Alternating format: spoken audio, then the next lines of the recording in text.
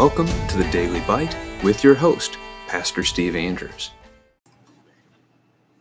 In 2 Samuel chapter 5 today, we see David anointed as king over Israel and then re-engaging in his old battles with the Philistines.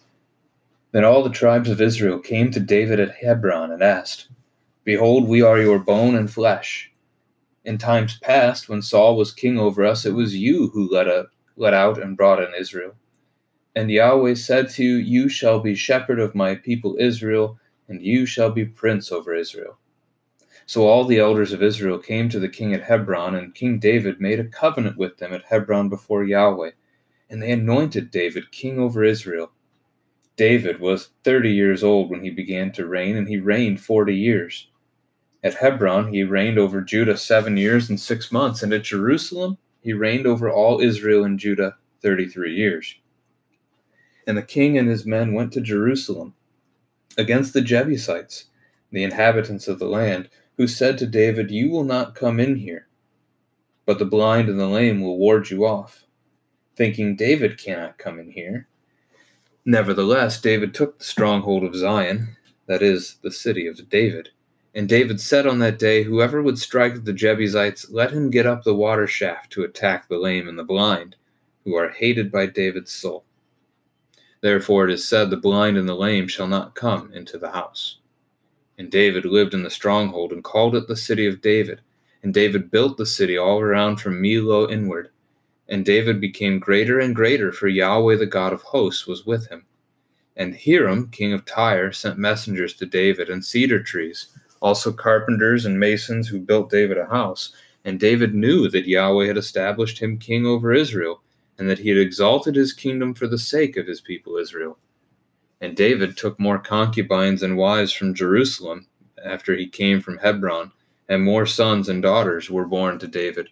And these are the names of those who were born to him in Jerusalem: Shemua, Shobab, Nathan, Solomon, Ibhar, Elishua, Nepheg, Japhia, Elishama, Eliada, and Eliphalet. When the Philistines heard that David had been anointed king over Israel, all the Philistines went up to search for David. But David heard of it and went down to the stronghold. Now the Philistines had come and spread out in the valley of Rephaim. And David inquired of Yahweh, "Shall I go up against the Philistines? Will you give them into my hand?" And Yahweh said to David, "Go up, for I will certainly give the Philistines into your hand." And David came to Baal Perazim, and David defeated them there. And he said, "Yahweh has broken through my enemies before me like a breaking flood." Therefore the name of that place is called Baal Perazim.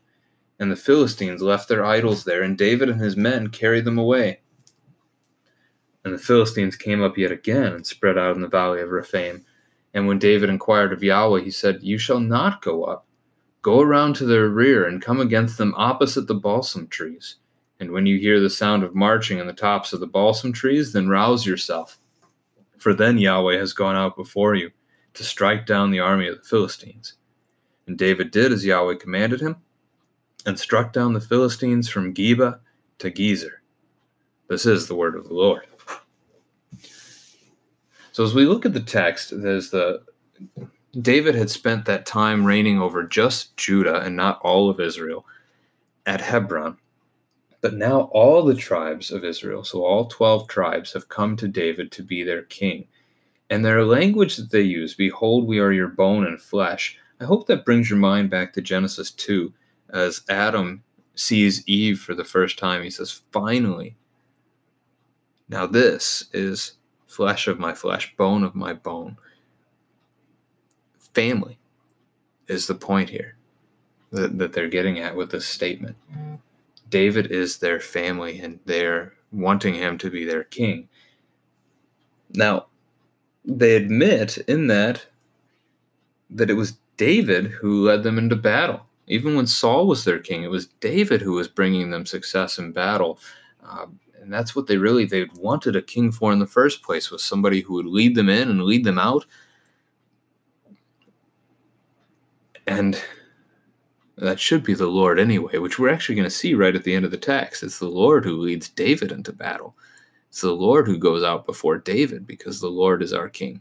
That's a Kind of the whole point of God's word is that God is our king, and he is redeeming us. He is fighting for us against sin, death, and the devil. So good connection to see there. Now, also verse 2, they seem to be aware of the anointing he received from God, that God had said to him, "You shall shepherd my people. You shall be prince." Somehow they know it. We're not told how. If Samuel had made this known or something before he had passed, we haven't heard of a prophet since Samuel, so things have been quiet on that front. But somehow Abner knew 2 chapters ago, and now the people of Israel know at this point.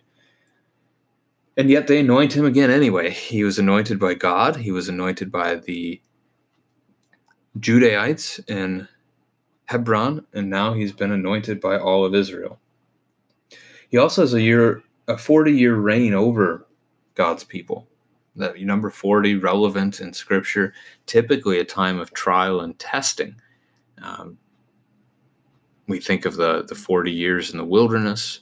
We think of the 40 days that Moses spent up on Mount Sinai.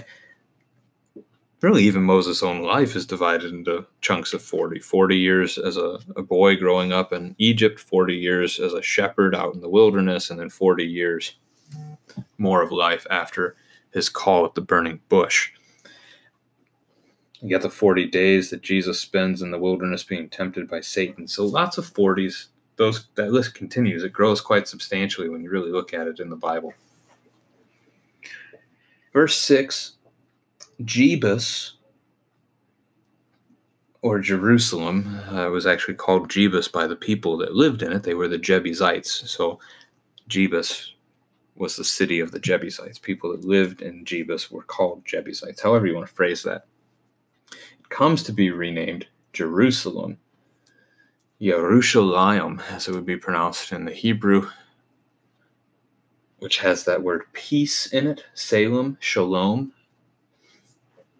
So taking from the name given to it from before and changing that name, which we don't really see that come out here in the text, but it's there at least for us to notice. The Jebusites had been defeated. They had been driven from Jebus by Joshua before, but sometime since they have returned and retaken their city.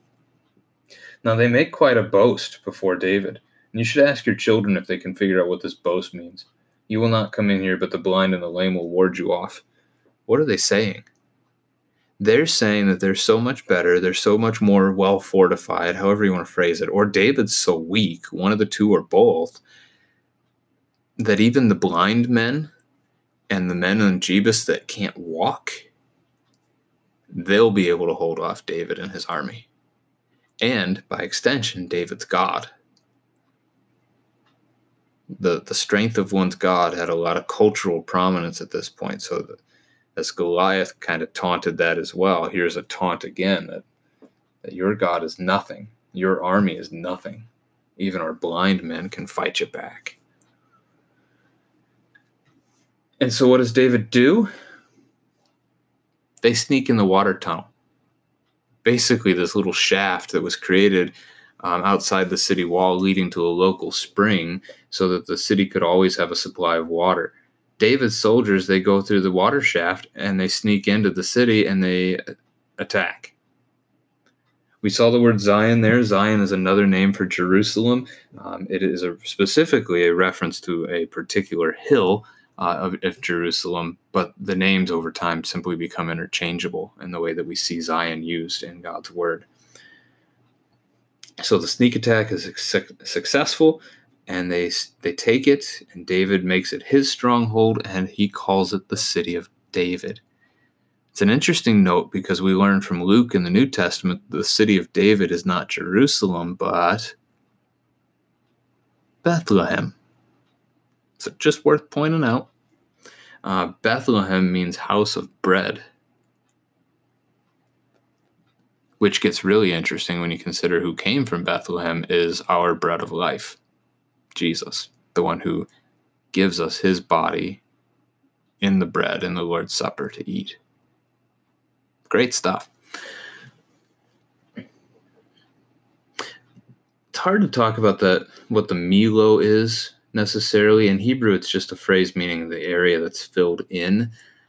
So maybe an old well, perhaps, that had gotten filled up at some point. Now, verse 10 has been a point for David throughout. David is growing greater and greater, for Yahweh was with him. The God of hosts, or the God of armies, is with him. David's growth is not by David, it's because of God. It's worth talking about. And it's worth asking your children, who is God with today? And that answer is us. He is with his children. He is with his church. He cares for us. He provides for us. And he is making us greater and greater by restoring us from sin and death. And we get to live with him in paradise, and that stuff will be gone. There will be no more pain or death or sin or suffering. So it may not be greater and greater right now in our daily life, but in the big picture, it certainly is. Yahweh exalted his kingdom for the sake of his people Israel. God is providing. He's caring for his people. Verse 13, I in my notes put a sad face. More concubines, more wives in Jerusalem, because the ones he had in Hebron weren't already enough for him. We actually do have a biblical command in Deuteronomy 17 that kings should not take up wives to themselves like this. They should not amass many wives. So we know what David is doing is not good. And we're going to see that in the chapters to come with the wife whose children are mentioned in the list, a couple of whom at least. The study Bible mentions Shemua, Shobab, Nathan, and Solomon are all sons born to Bathsheba. So we'll see that coming up. But Nathan and Solomon are the two names from that list that you'll recognize. Solomon being the son who inherits the kingdom. Nathan is the name of the prophet who rebukes David. David actually named one of his sons after that prophet. As we look at the next section, David battling with the Philistines, lots of history there, dating back to things the Philistines would have as negatives, like David conquering Goliath, but even positives, David's relationship and his time spent living in Gath with the king of Gath among the Philistines and fighting for him. So mixed relationships there, but now the Philistines coming up against David to fight against David, a fear of David probably here egging them on, wanting to destroy David before David becomes so powerful that they think he'll destroy them. David inquires of Yahweh. This is what Saul didn't do correctly. Saul took things into his own hands. David puts it into the Lord's hands and trusts whatever the Lord's answer will be, and he does it. The name of the place is Baal Perazim, which is Lord of Bursting Through in Hebrew. And the picture David even gives us, it's like a breaking flood. You can picture video or images that you've seen of maybe a dam bursting and how the water just pours through. That's the picture you're getting here, that God broke the Philistines, broke their battle lines, and it was just like a flood raging through. That we have here. God fought for David again. Baal Perazim is just off to the northwest of Jerusalem. The Philistines abandoned their idols in their flight. They're fleeing. What should David have done with those idols, their false gods? It's a question for your children. And the answer is he should have destroyed them. But it doesn't sound like it. They carried them away instead. The last note in this, as the Philistines fight back again, with verse 25, David did as Yahweh commanded him and struck down the Philistines from Geba to Gezer.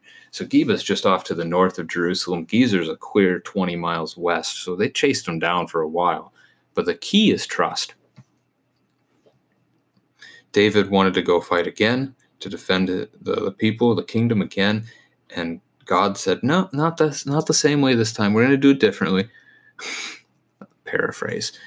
He sent David around the back a different way and had him wait to hear God marching in the trees, at which point David could strike because God would strike for him. So David listened. David trusted. David did it as the Lord instructed, and it turned out well for him. That's a good thing to bear in mind with the Lord's commandments and also the Lord's promises, that we trust in him above all things.